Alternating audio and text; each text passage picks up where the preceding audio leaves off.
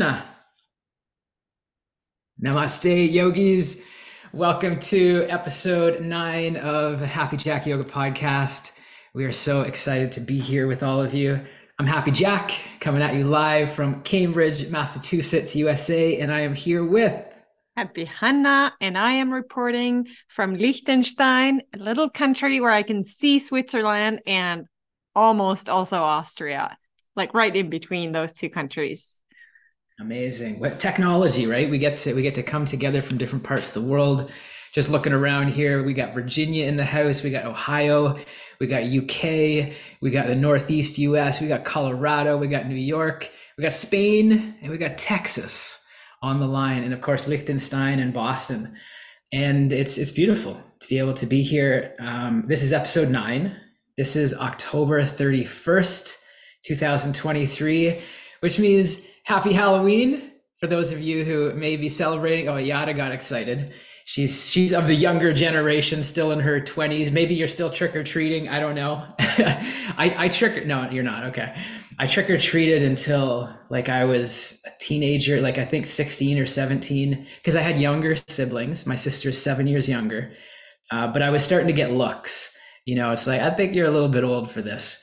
But it's a fun way. So anybody out there who has kids and is going trick or treating, or you're getting dressed up, enjoy.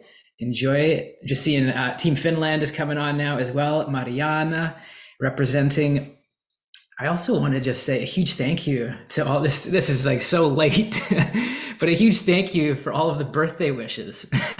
I know my birthday was October 12th, but I've been so busy writing papers and doing schoolwork that just this weekend on Sunday, I went through my Facebook and I saw all of the beautiful birthday wishes from many of you who are here. So this is my belated thank you for the beautiful words, and something we wanted to say right off the get-go, because we said it at the end of episode 8, but we are so close, Hanna. We are so close. We have set this little mini goal where we would love to get 10 5-star reviews of the podcast, either in Spotify or in Apple. We got 9. We got 9 on Apple and we got 9 on Spotify, which means we did get a little bit of progress from last time. But if you're here with us live, or if you're listening to this, if you would be so kind to take a moment, even right now, and give us a 5-star rating, 5-star rating, leave a little comment. We appreciate it. It lets people find this nice yoga conversation. So so thank you for those who have already. I know several of you already have. And maybe Hannah, is Brandon saying he tried on Spotify, but he didn't see. I don't know if you can leave reviews on Spotify. I've never done that myself. Maybe. I don't know. I definitely know you can do like the star, like 5-star. But anyways, we'll investigate that. Anything you're able to do, we appreciate it. Yeah. And of course, like really huge thank you for those of you who are here live with us. I called out where you're from, but I want to send some love to Amy, Brandon, Danica, Diana, Elizabeth, Tanya, Alice, Allison Scott, Yada. Thank you for being here live with us. And though, so we got 10 of us who are here live. There's always a larger percentage, a larger number of people who are listening through one of the podcast platforms. So if you're listening through a platform, thank you for your support. Thank you for being a part of this conversation. We want it to be a conversation. That's something that Hun and I have talked about. So if you have feedback, if you have questions, if you have topics, if you have myths that you would love for us to bust, send them in, email them, info@happyjackyoga.com. We're here to bust them or at least discuss them. At least discuss them. So please feel free to do that. And if you want to join us live, if you want to be in here and then we get to hang out, we get to say hi before the podcast, we get to celebrate with you after the podcast, send us an email at info@happyjackyoga.com, and we'll get you the Zoom code, and then we get to see your beautiful face. And then whether you're knitting, maybe Yada is knitting, whatever. Alice is. Alice is definitely knitting. Whatever you're doing in your home, we get to be a part of that. and it's a lot of fun. So, and of course, the last little announcement: if you want to practice live yoga with us, Hanna is very often the teacher. I sometimes substitute. Fridays, free yoga class. Email the same email address. We'll get you the Zoom code. Come practice with us. And it's only half an hour, so yeah, most people can find the time. definitely. Yes. So with that said, Hanna, let's jump into our yoga myth. What do you got for us today? So, our myth today is, I don't know if it's a myth, it's a saying. And I don't think it's a negative saying, but I think it's a good one to discuss. And it goes like this: I bend so I don't break.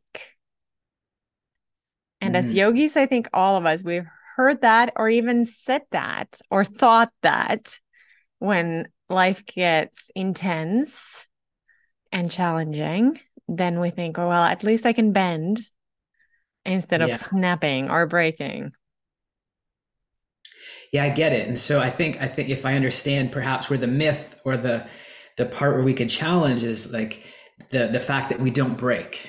Because the truth is, even as yogis, even as advanced practitioners of the hero's journey, or whatever practice we happen to do, there's moments in our life where we do break. Right, Hanna, you, like, obviously at the time you lost your first husband, I don't think yoga would have saved that. Like, that caused a break, that was breakdown, I'm sure. Right. And we all have those moments in our lives where we do break. So in a sense, there's truth to it. Yoga, physically makes us more flexible. It makes us more malleable.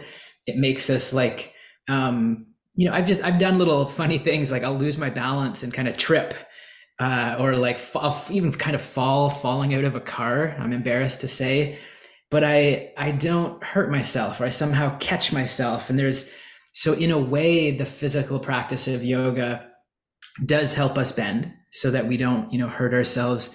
But I think on a level of like, mentally and and metaphorically and psychologically, I think it's important to embrace the fact that there will be moments in life where we do break. We've talked in previous episodes. I'll just say quickly and jump to we've talked about loss, right? And losing loved ones. And in moments like that, it could happen. Sorry, you're going to say. Yeah, I was going to say that, like, maybe there's a part of us that doesn't break.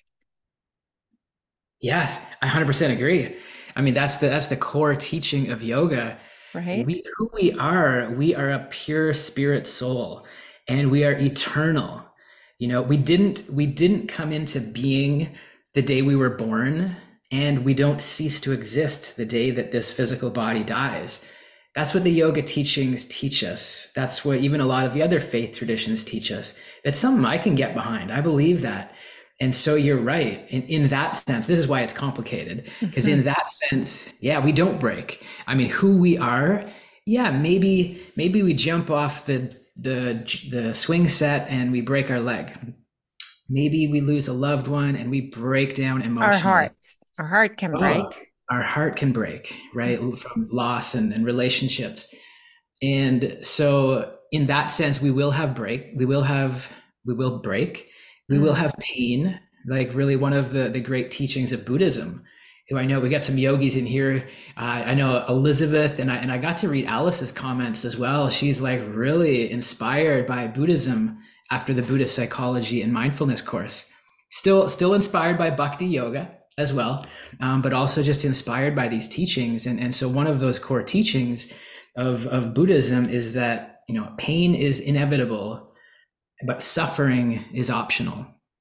So in that sense, things are going to happen. There's things that are out of our control. Some things are within our control. Many things are out of our control. And so pain is inevitable.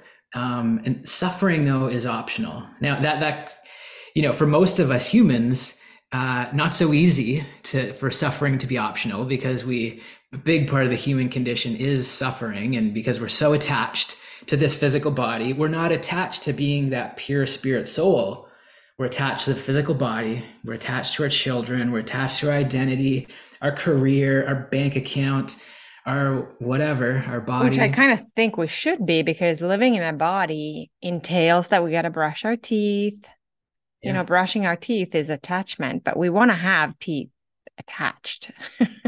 Yeah, Right? yeah, yeah. And that's why we have different dharmas, right? There's so we think that we know in yoga the term dharma is your life purpose. And the important thing to remember, we have many dharmas, we have many purposes. And so, the yogis would say the ultimate dharma is just said simply love of God or connection with divinity or connection with something greater than ourselves is like the ultimate dharma. However, we have, you have a dharma, Hanna, as a parent. We have a dharma as leaders of a yoga community. I have a dharma as a student. We have dharmas in our to our employers, things like that. So you're right. We have a dharma to take care of our body, and again, that's where it gets like this is where it gets complicated, right? It's like in the one sense we want to take care of our health. We want to honor ourselves. We want to brush our teeth. We want to meditate. We want to take a shower. We want to do a yoga practice. However, not be attached. Not be attached when yeah, go. And not be attached to the outcome, of that yoga practice and the outcomes of all the things that are dharmas. Like I think about also like what you're saying is almost like there's different parts of us. There's a part of me that is a parent. There's a part of me, that is your friend. There's a part of me that is a teacher. There's a part of me that is a student. But where I think like sometimes in the yoga world, what I don't love, and also because it's my own experience, like seeing yoga as a cure or as a complete cure all at everything, that's where I think like it might be good to remember that we are complex and layered beings, and depending on where we look, like what aspect of ourselves we're discussing, because sometimes these truths can feel like a bypass, right? If we say, that yoga and bending, if I do yoga, then I won't break, Yeah. No, I love what you share about not being attached to the outcome. And I've heard this saying that, don't fall in love with the result. Don't fall in love with the goal. Fall in love with the process. And that's something I feel that's something that I have done. I'm not attached to like, we had a nice conversation on the Sunday satsang. Well, but I won't get into that. I love the process. I love waking up early and doing the meditation and doing the yoga. And I'm not doing it to change the shape of my body. I'm not doing it to check a box even. Like I'm doing it because I love it. And so it's really nice when we can find these, as Yada said, tools, right? Yoga is a tool. Finding these tools that support that so that we love the process and we're not so attached to that outcome. And then also we need to really understand, won't go too deep into this conversation, but we touched on it last week, like what is yoga, right? And so like because I think a lot of the conversation here, we're talking about the physical practice. And of course, yoga is so much more than that. Yeah. So, And like, if you think about it, I don't know if I'm interrupting your thought right now, but like, if we think about yoga and the external outcomes, then we're going away from yoga, because that's technically the opposite of what yoga is when we're looking for an inner sense of unity. yeah, absolutely. Something I just want to put out there right now to everybody listening and everybody who's live with us right now, right before we hit start on this recording, I said to Hanna, I said, please, like whenever you have something great to share, jump in, share it. And you shared with me, because we have a great open conversation relationship. You said like, well, I'm mindful not to interrupt because I know in the past, sometimes that can trip you up or mess you up or stress you out. And Hun, I give you full permission. And everybody in this call, please keep encouraging, because everything you share is so great. No, really encourage you keep jumping in because that's great. Gives me time to breathe and to pause and get recentered. But I just wanted to share that because I think that that's really something special that we now have after 10 years, maybe after many years of suffering being caused and from my insecurity, from my needing to control whatever stuff I was going through. But now I find it really helpful when you jump in. So please do. Okay. And then also I think because we are learning this platform is different than what we typically do. Like, leading teacher trainings in a circle. We had to learn how to host those trainings online when COVID happened. And now this is also another way of being together, right? For all of us, those listening and those who are here in person, so to say, live with us.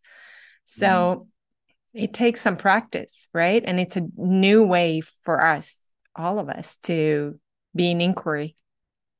Yeah. Yeah. And that's why we're here. That's the biggest part of what yoga is. I see Tanya up there. She's got a whiteboard. She's taking notes. She's doing work. We're here. I mean, this is what it's all about. Um, I feel like you had a follow up to that myth around kind of being good enough. Yeah. Do you have that? Do you want to bring that up? Well, about like making yoga kind of like external. So like the point of yoga is to create union, we could say, right? Within whether it's our idea of being part of a bigger picture or even belonging to the humankind. Like I think yoga for me has been a place where I can connect dots, where things start to make sense, both yoga philosophy and then the physical practice. But then if we think about yoga as only a physical practice or something we only see on social media, I think it can become a little bit, maybe sometimes a little bit of a negative space where we just maybe find not depends who we follow and how our algorithms are, but like sometimes it can be a little bit of a place of comparison, right? So I can't do that pose, so I can't bend that way, so does that mean that I'm not good enough as a yogi? So that's why I think like the conversation then in my mind, like when I was planning this conversation around bending and not breaking, my mind went to this conversation of comparison and how yoga easily, I think a lot of us come to yoga, or a lot of people don't even ever come to yoga because they have some maybe notions from before thinking, oh, I'm not flexible enough. And that's another myth we've already discussed. But basically like the underlying thing being like, I'm not good enough. Like yoga can be a space where it's easy to feel that I'm not good enough because it's a whole lifestyle and not everyone can easily adopt all of the lifestyle advice or guidelines that yoga maybe provides in the West, I think. And so I wanted to kind of ask you when we kind of take this metaphor to the next kind of level, if you could talk about if yoga has ever caused you to think you're not good enough or anything in the yoga world. Yeah, I've been thinking about that, and I'm sure I've been in environments, where I was comparing myself to other students or other teachers, and I did feel not good enough. I'm sure I could come up with some examples of that. But really what immediately comes to mind when I think about, not being good enough, I see my life before yoga and I see my life after yoga. And clearly my life before yoga, I did not feel good enough. I was trying to prove myself. I've shared before, I studied engineering to make my dad proud. Then I did my MBA to get a promotion to make my dad proud, like really trying to prove myself.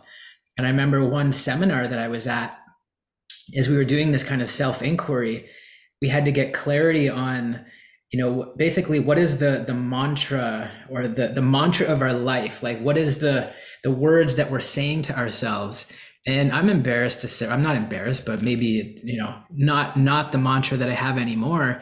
But the mantra that I really operated from was, I will show you. And it wasn't about being better than others. It wasn't about making others wrong, but it was about somehow trying to prove that I was enough. I'll show you, because I think, there were moments, I got teased as a kid or bullied or whatever, didn't do so well, didn't get picked for the sports team. And so I just took on this mantra of life. I'll show you. And so just all about proving myself, proving that I'm good enough, proving that I'm worthy. And that was my life, most of my life, up until yoga. And it seems that I'm sure there's examples where I don't feel good enough and don't feel worthy, but it seems like since starting this practice of yoga, there is this big part of self-acceptance and self-worth and feeling that I am good enough. And it's, not to be conceited or whatever the word is, but like I genuinely feel I am good enough. I feel like I've got other issues. I've got lots of other insecurities, but I feel at my core I am enough. And I feel like a big part of that came from the hero's journey and this work, and just kind of learning to love myself and learning to accept myself. So that's what initially came up. Yeah, and it sounds like yoga has provided a space also for you to prove to yourself that you are good enough by doing all the steps, by doing all the practices, whether it's a flow yoga like hero's journey or becoming a teacher, and then all the steps that you've taken, those are steps where you show yourself that you are good enough, right? Yeah. And it's just like, it's somehow the practice of yoga, like I've kind of, the words I have for it is they bring awareness. So like just getting on my yoga mat for, I got several hours of practice, but really doing asana, like yoga postures, is like 25 minutes a day. That's not a ton, right? And so doing 25 minutes of slow, easy, gentle asana postures is not going to radically change somebody's, physical body per se. But, what I've noticed is that when I get on my mat, I just become very aware of how I feel. And so if I indulged in something too much the night before, I feel that when I get on my yoga mat. And of course, through yoga, I practice non-judgment and non-criticism to myself, but I do have that awareness. And so it's like, from a place of non-judgment and non-criticism, it's like, okay, well, these types of foods make me feel this way. Or a smoothie, I love peanut butter smoothies when we're hanging out. And you can't even keep peanut butter in the house, right? Because it's like, I'll eat it all. Anyways. And so I know how good it is. Oh my God, it's so good. I would love one right now. Yeah, you know what I'm talking about, Allison Scott. I see you feel it. And but I know how and truthfully, one small peanut butter smoothie, there's no problem with that. But I've got a special definition of what small means and how many. So anyways, the point being, I notice how I feel. I feel like the yoga practice brings awareness. And so, I have, lost a lot of weight from this practice. And again, like, so this is where, does it stop the breaking? Does it help with not feeling good enough? I feel like it brings this awareness, and it becomes this tool to navigate life and to navigate the ups and the downs. Because as much as I'm very disciplined and I enjoy the discipline, there's no negative energy around it, but I still, fall off the wagon per se, not with alcohol, but well, yeah. I think that it sounds to me, and that's what I kind of feel about all of these yogic things, is like, it's not the yoga asana necessarily, like you are aware of how you are doing, like it's the the self-inquiry aspect and all of that, it seeps into all areas of your life. Like you become more mindful when you do yoga. Like that's kind of like we practice on the yoga mat to feel what it feels like to be in this body. And it's not always just to scan for negative eating habits. It might be that I'm tight here because I've been walking a lot, or a million things you could discover. But to me, it seems like then it also like becomes kind of, like we all know, a yogic lifestyle becomes a mindful lifestyle where we notice if we are out of balance. And what I hear in your share too about like the discipline that you say that you love is almost like that is your practice of balance. Balance is not a stable state where, like being asleep. Like when you're asleep, you're asleep. But balance is something you constantly create and navigate and like adjust to, right? And so it seems like yoga is like that too. It's something that seeps into how you see the world, right? Yeah. I mean, it can bring certainty, which is something I love, something I appreciate, something I value. The yoga, the practice, the meditation, the pranayama breathing techniques, it brings certainty. It's like I know, I'll tell you right now, when I go to bed, as I did last night, when I go to bed at 7:30 p.m., which is earlier than the trick-or-treaters who are going out tonight, but I go to bed at 7:30 p.m. and I get my 8 to 8.5 hours sleep, and I wake up and I do those rituals. And for those on live can see, I drink my green juice, right? Like I have such a high degree of certainty that I'm going to feel amazing. And that's what I do before something important like a podcast day. And that's what I do every day, to the best that I can. And so in one way, yoga brings certainty. But again, coming back to the truth that, it doesn't mean that we're not going to break at moments in our life. It doesn't mean that we're not going to have pain. As much as I can, be so grateful to say, I am good enough. I believe I'm good enough. I don't believe I'm better than anybody else. That doesn't matter. I believe I'm good enough. But at the same time, I definitely have insecurities. I mean, we talked about last night, we got to go for the first walk and talk for the first time in a few weeks, and, kind of just debriefing. And one of the things that I'm always trying to figure out is like, what is the right way to spend my life? Like, how should I engage? Because there's actually so many amazing options, right? And I'm doing many of those amazing options. But there's the rational side of my mind wants to figure it out. It's like, well, if I should be, if spirituality and living, the highly spiritual life is like the ultimate goal, well, then I want to really focus on that. And I want to remove distractions that are not supporting that. And I want to go all in there. And if it's something else, and so I won't get into that conversation, but there is still this kind of uncertainty, this insecurity of figuring it out. Kind of a seeking. Totally. And I know that balance is a big part of it, which I'm sure a lot of you would, invite. And Danica's like, yep, for sure. And you would say that to me many times, Hanna. It's like, hey, like enjoy, you can enjoy a croissant and you can enjoy a green juice. Like to me, those just don't go together. It's like, no, for me, only green juice. But, for others, creating that balance. And so without taking it too far off. Yeah. And those are things that I think, maybe at midlife, a person, or at any time, you might ask yourself, like, what's the kind of life that I want to lead? And then being really smart and being exposed to a lot of different ways of living, and being, a very disciplined and like a seeker that you are, seeing a lot of different ways of living. Of course, it's natural that you should be in inquiry around what you want to do going forward.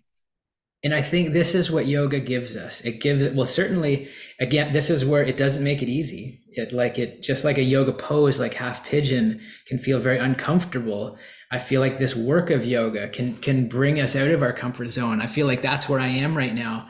Because in one sense, I feel like my dharma, my greatest dharma, is in the realm of spirituality. And everybody's different. So if I think about, my family who I love, and when I text and message with, my brother and my sister, like my brother said, like they're at the hockey rink 10 times a week. So between my brother who plays on two teams and his two boys who play on one team but practices in games, they go to the hockey rink, and we live way out in the country, so that's like not close, 10 times a week, plus work, plus everything else. But I feel like for him, probably his primary dharma in life, certainly at this stage, is his family, right? And so that's like perfect. That's beautiful. Like he feels so fulfilled being able to play hockey, being able to coach his boys play hockey, being able to watch his kids play hockey. Parents out there will get this, whatever your kids do. And that's the dharma at that stage of life. I didn't have that stage. I did as a kid, but not as a parent. I feel like my dharma, my primary dharma, and knowing we have many of them, is in this realm of spirituality. And that But ties that's in. quite recent that you should say that. When I met you, Yeah, there was no part of you that was looking for spirituality that I'm aware of. Maybe that's not correct, but it's true. wouldn't that Yeah. be like also um like what I often say about why I can be excited about life and yoga and all of the things is because as we do this, things reveal themselves to us. And that's why setting intentions and goals sometimes to me feels like too little, too reductionist, like you can't possibly know what is going to reveal itself to you Yeah. as you go through life, right? Yeah, for sure. And so to your point, a couple of great points. Like for sure, when we met in 2014, March 29th, I was not looking for the spiritual side of yoga. I had experienced it. I'd spent, a year in India backpacking around, like in these spiritual environments, but primarily I was there for my physical health and well-being, my mental health and Yeah. well-being. Like how, if you were to look back at that 1 year, what was maybe something that changed you at spirituality? Like what kind of impressions did it leave? Or do you know what I mean? Like, Yeah, so many. Oh my goodness. right?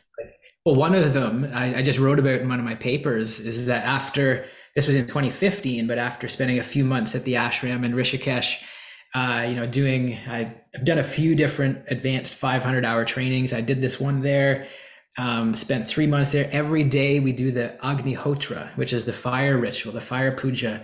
And so we offer ghee and herbs to the fire, and we chant Svaha, and we release anything that's not serving us. We get to let it go, and we bring intention to what that is that we're letting go. And I've said before, for me, it was criticism and judgment to myself and to others. And having done that every day for a few months, and then you and your youngest son, Axel, you met me at the Delhi airport after, before we went on to Thailand.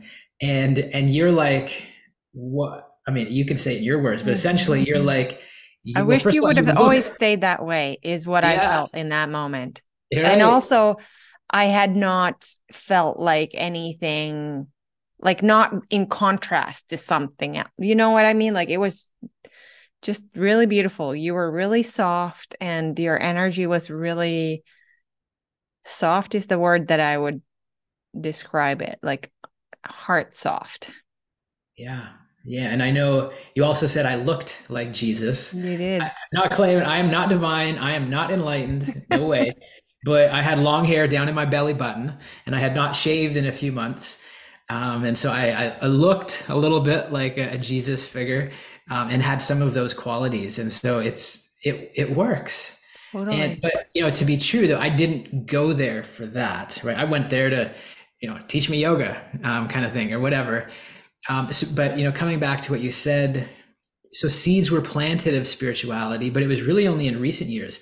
Even 2017, you took me to an Amma retreat, right? She's a great sage from South India, and happy to go there. Beautiful experience.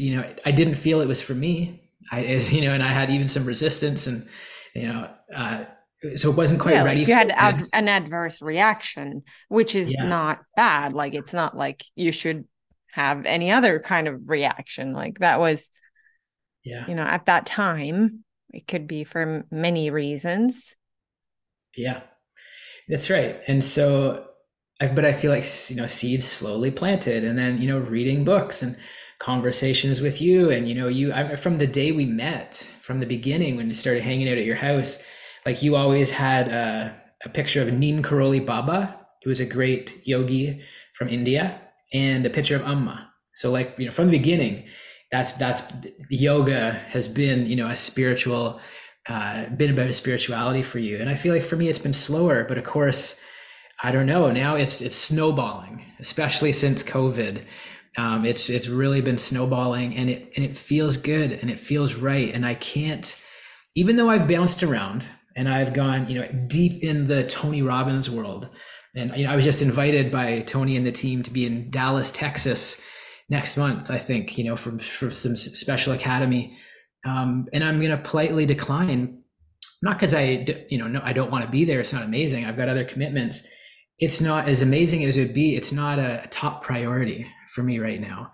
I crazy as it seems, instead of spending a week with Tony Robbins and his team, I'd rather be at the local ashram, sitting on the floor, eating with my hands, and talking to monks about the meaning of life.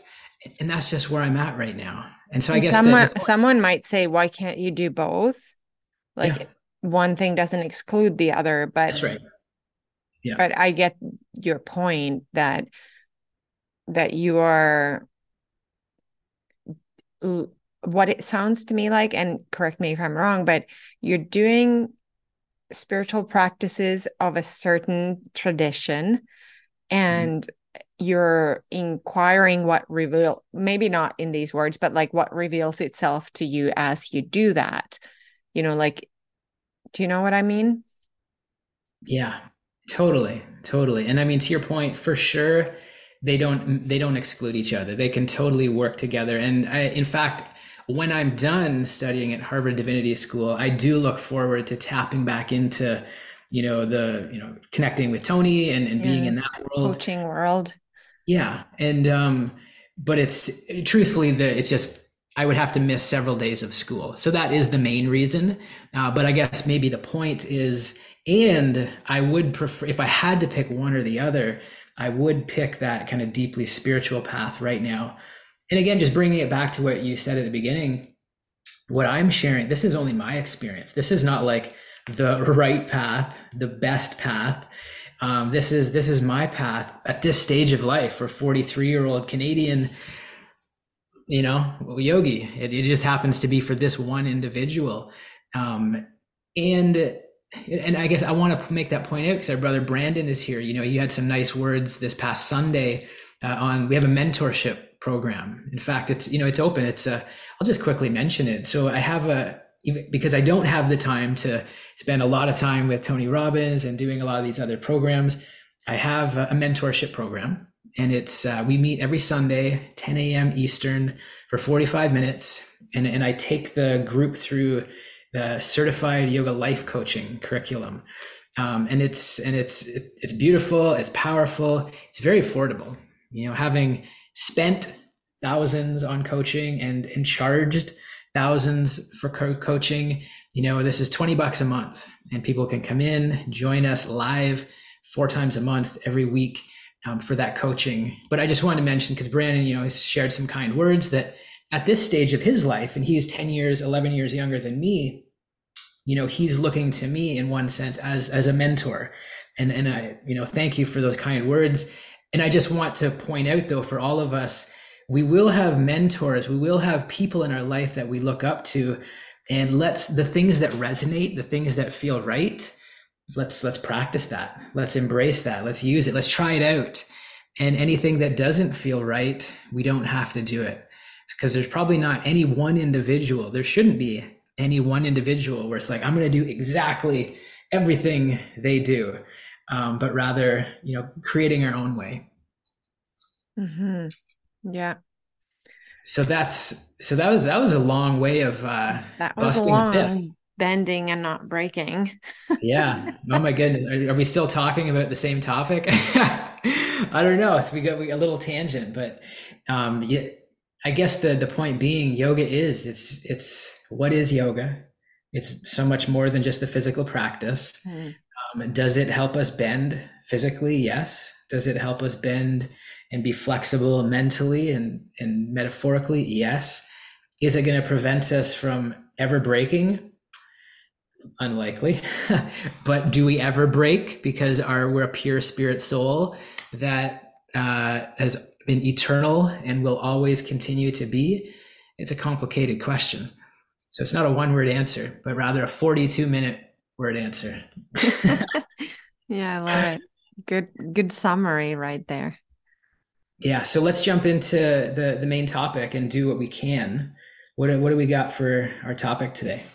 Well, today we wanted to discuss we pick the main topic, so to say, from our 200-hour teacher training that is divided into 13 modules. And today we're going to discuss module 6, which is going within.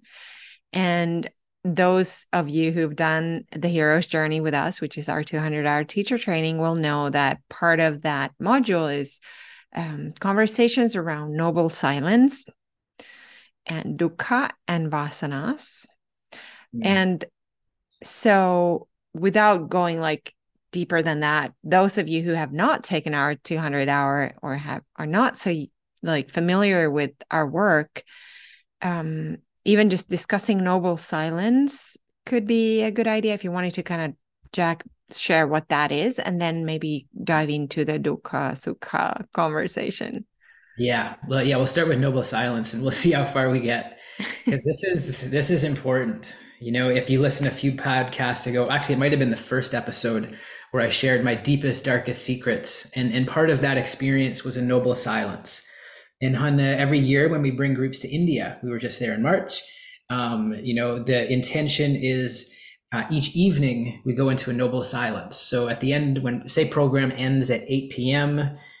and then it begins the next day at 6 a.m. Well, you know, in that evening, that early morning, everybody stays in a noble silence. And so really the intention is to not be connected externally, not having to talk or certainly not being on our devices, but really going within and being quiet. You know, I've noticed, as much as I'm disciplined and hyper focused and super productive, I'm also, my mind is kind of like always going. It's always being productive. And so I have to schedule downtime. And so, I mean, a few different moments where, you know, simply quiet time. It's a meditation of being part of life. Like you don't sit down and like in meditation, when a person sits down, that's noble silence too. You typically don't talk when you meditate, but noble silence is quieting the talking, right? And I find, I mean, it's not the purpose per se, but I find from the moments of noble silence, a lot of creative ideas come. You know, we took our sabbatical, which was really just 1 week going into the Canadian countryside, no cell phone, no laptops, and just being in the nature. You know, I feel like Scott and Alice like live this way every day. Yeah, thumbs up. Oh my goodness, so envious, so much respect. But just taking that week, like, I mean, the two things that came out of that week, two huge things, was one was to come and study, you know, a graduate school and come here to Harvard Divinity School, and the other thing that was born out of a noble silence 100% week. 100%. And it's not like we didn't talk, you and I. So in that way, it's a bit different than what we do in the live programs between, like from the evening till the morning. Because we did talk, but the intention was to not work and not to be online, not to create content or whatever it is that people do, and we all do kind of all day, every day. Yeah, we silenced the noise from the outside, and we got to just like meaningfully talk. And I mean, that was 2020. We also created this online school. We took all of our programs, and so we didn't do it that week, but we got a lot of clarity on how we want to do this and why we want to do this and why it's important. So a lot of beautiful things come from the We Noble also Science. got engaged, or We didn't did. we? We did. Yeah, that's right. On the last day of our sabbatical, we were doing a yoga flow, the fire. Not this one, but this one. Oh, look at that. You still wear it, eh? This Even one. though we uncoupled, but we're still best friends. Nice one. Look at that. Yeah. So we on the last day of the sabbatical, the fire was roaring and it was snowing. We went out for a canoe ride while it was snowing. Maybe the most beautiful thing I ever experienced in Canada, in complete silence. Yeah. Yeah. And then just thinking back to it, yeah, we practiced yoga and like and then I was kind of leading it. And so I said, bring your hands to heart center, deep inhale, exhale, inhale, gentle smile to your face, exhale, deep inhale, gently open your eyes. And then I'd had the ring sitting on your mat when you opened your eyes. And I knew that you'd wanted that particular ring. So yes, I mean, that nice thing came out and, what I also wanted to say, it doesn't always have to be about going on some big sabbatical or getting away from a week. I was sharing with you, Hanna, when we got to catch up yesterday. The last few weeks, I'll say the last 2 weeks have been elevated stress for me. Say 3 weeks, because my brother was here, which is amazing. But as having fun with my brother and my nephew meant falling behind on my studies at school. So as soon as they left, the last 2 weeks, I've been like head down, writing papers. And that's why I just saw all my birthday wishes like yesterday, right? So thanking, hitting like on all of those.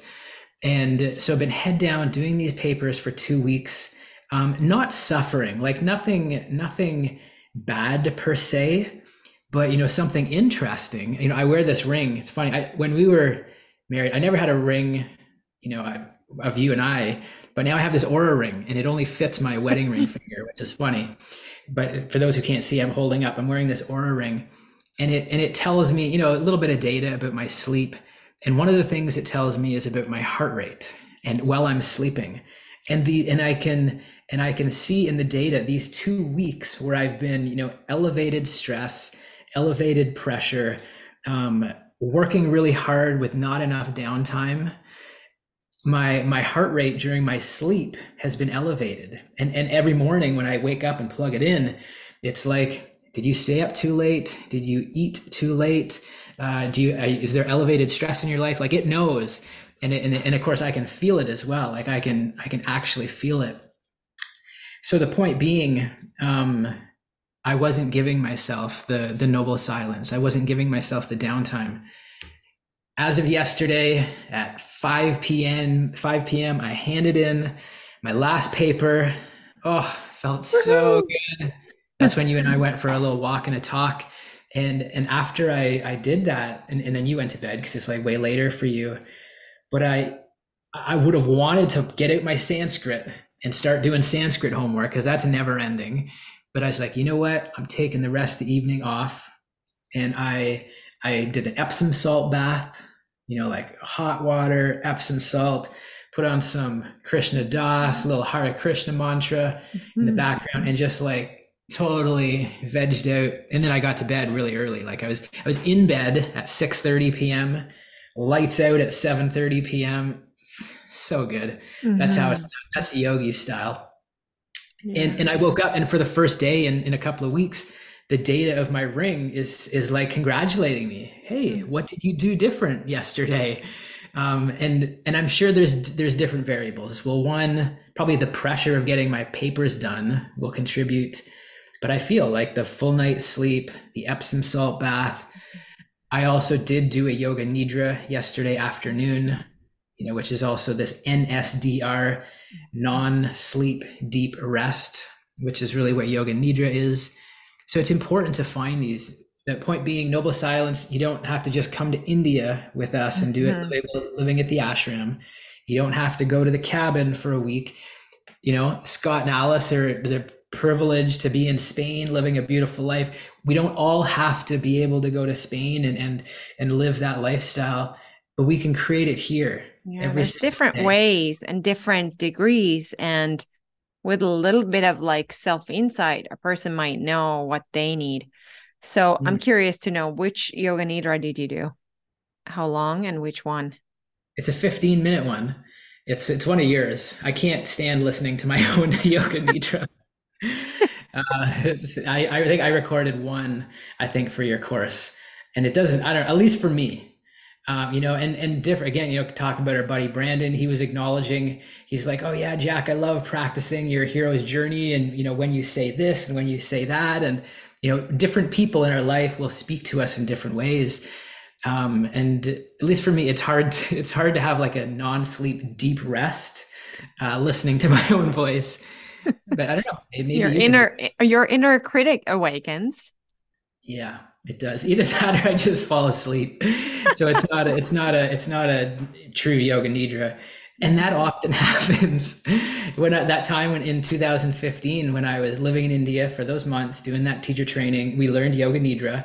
And I would always record on my old school iPhone, the teacher leading yoga nidra, and I had it beside me, and you could just hear me and the other students who were all snoring. Because we're so tired, in the sense that like it's a full program up at 4:30 or something, and that wasn't normal for me back then. And So also, it's sometimes not the purpose of yoga nidra is not to fall asleep, but that's right. sometimes it happens, and that's Sometimes, okay. yeah, yeah. And Hmm. so I guess coming back, noble silence. It's something that's really important. And I saw a video, John Kabat-Zinn, who I know you're familiar with. Legend in the kind of Buddhist world, but like kind of the psychology world. Hmm. You could explain it better, Hannah. But anyways, he was just really pointing to the fact that we need to create these moments in our day to pause and to unplug from social media. This is nothing earth shattering. We all know this, but we need to have those. And it just spoke to me so much, because when I'm preparing my food with love, I'm listening to a podcast. When I'm eating With my love. food with love, when I'm eating my food, I'm either listening to a podcast or And reading a book. eating with love. Yeah, as best as I can. Yeah. But I'm always, if I'm going for a walk, I'm listening to a podcast. Like it's like I'm always filling Mhm. myself up with really high vibe positive stuff. But I recognize, also needing that moment. And I shared, I think, on last week, and you guys, certainly Scott was shaking his head. When I go to the bathroom, I'm filling myself up with, Scott I'm was looking shaking his at too head much. because he has a flip phone. Oh yeah, exactly. And Yara's tisk Also tisking. shaking her head. No, I know. And hey, hun, listen, I've lived with you for many years. I've seen you do it as well. I'm calling you out. I'm not saying you do it every time. No, I Um, don't spend as long in the bathroom as you do. Like, I don't get stuck with the phone in the bathroom. okay, this is too much information now. So the This is point going to the be point the name being, of the podcast. yeah, Who got stuck in the bathroom with the phone in their hand? the point being is like I at least for me, I recognize the need to pause, and even with my meditation, which these days, right, I do japa meditation, so I'm chanting mantras. So I feel like even when I'm meditating, I'm, speaking, and it is still very, healing and centering and calming and easeful, but it's not quite the same as stillness and doing nothing. And that's something that's not so easy.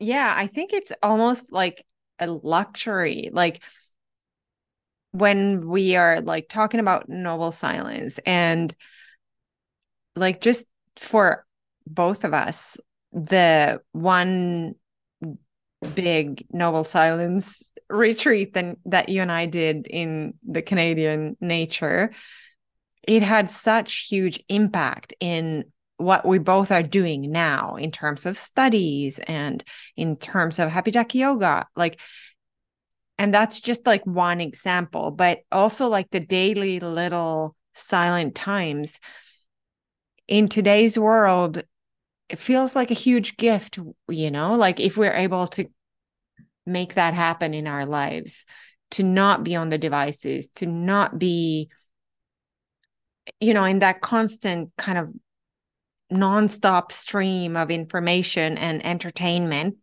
that keeps us busy, and away from maybe the core of ourselves. And it seems to me like it's a luxury if we can arrange for that silent time. And then from that silent time, it's almost like gifts are poured out and miracles will unfold, Mm-hmm. Absolutely. And so we have to make the effort to create that silent time. And I feel like, I just thought of this, but part of it is the space. Like our space is conducive to how we feel. And I just literally just thought of it. But on my bedside table, my room is very simple. There's like nothing in there. It's very clean, organized.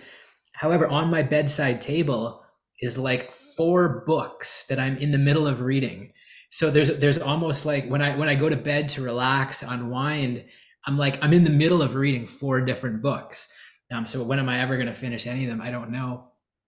But there's like, yeah, I guess I just noticed for myself, there's this pattern to always needing to learn, to grow, to absorb, enlightening type information, and that needs to be balanced with really pausing. So that was good. I'm not surprised. We only talked about noble silence. I will, just as a seed planter for next week, we're going to share about sukha and dukkha, and in fact, one of the teachings of the Yoga Sutras.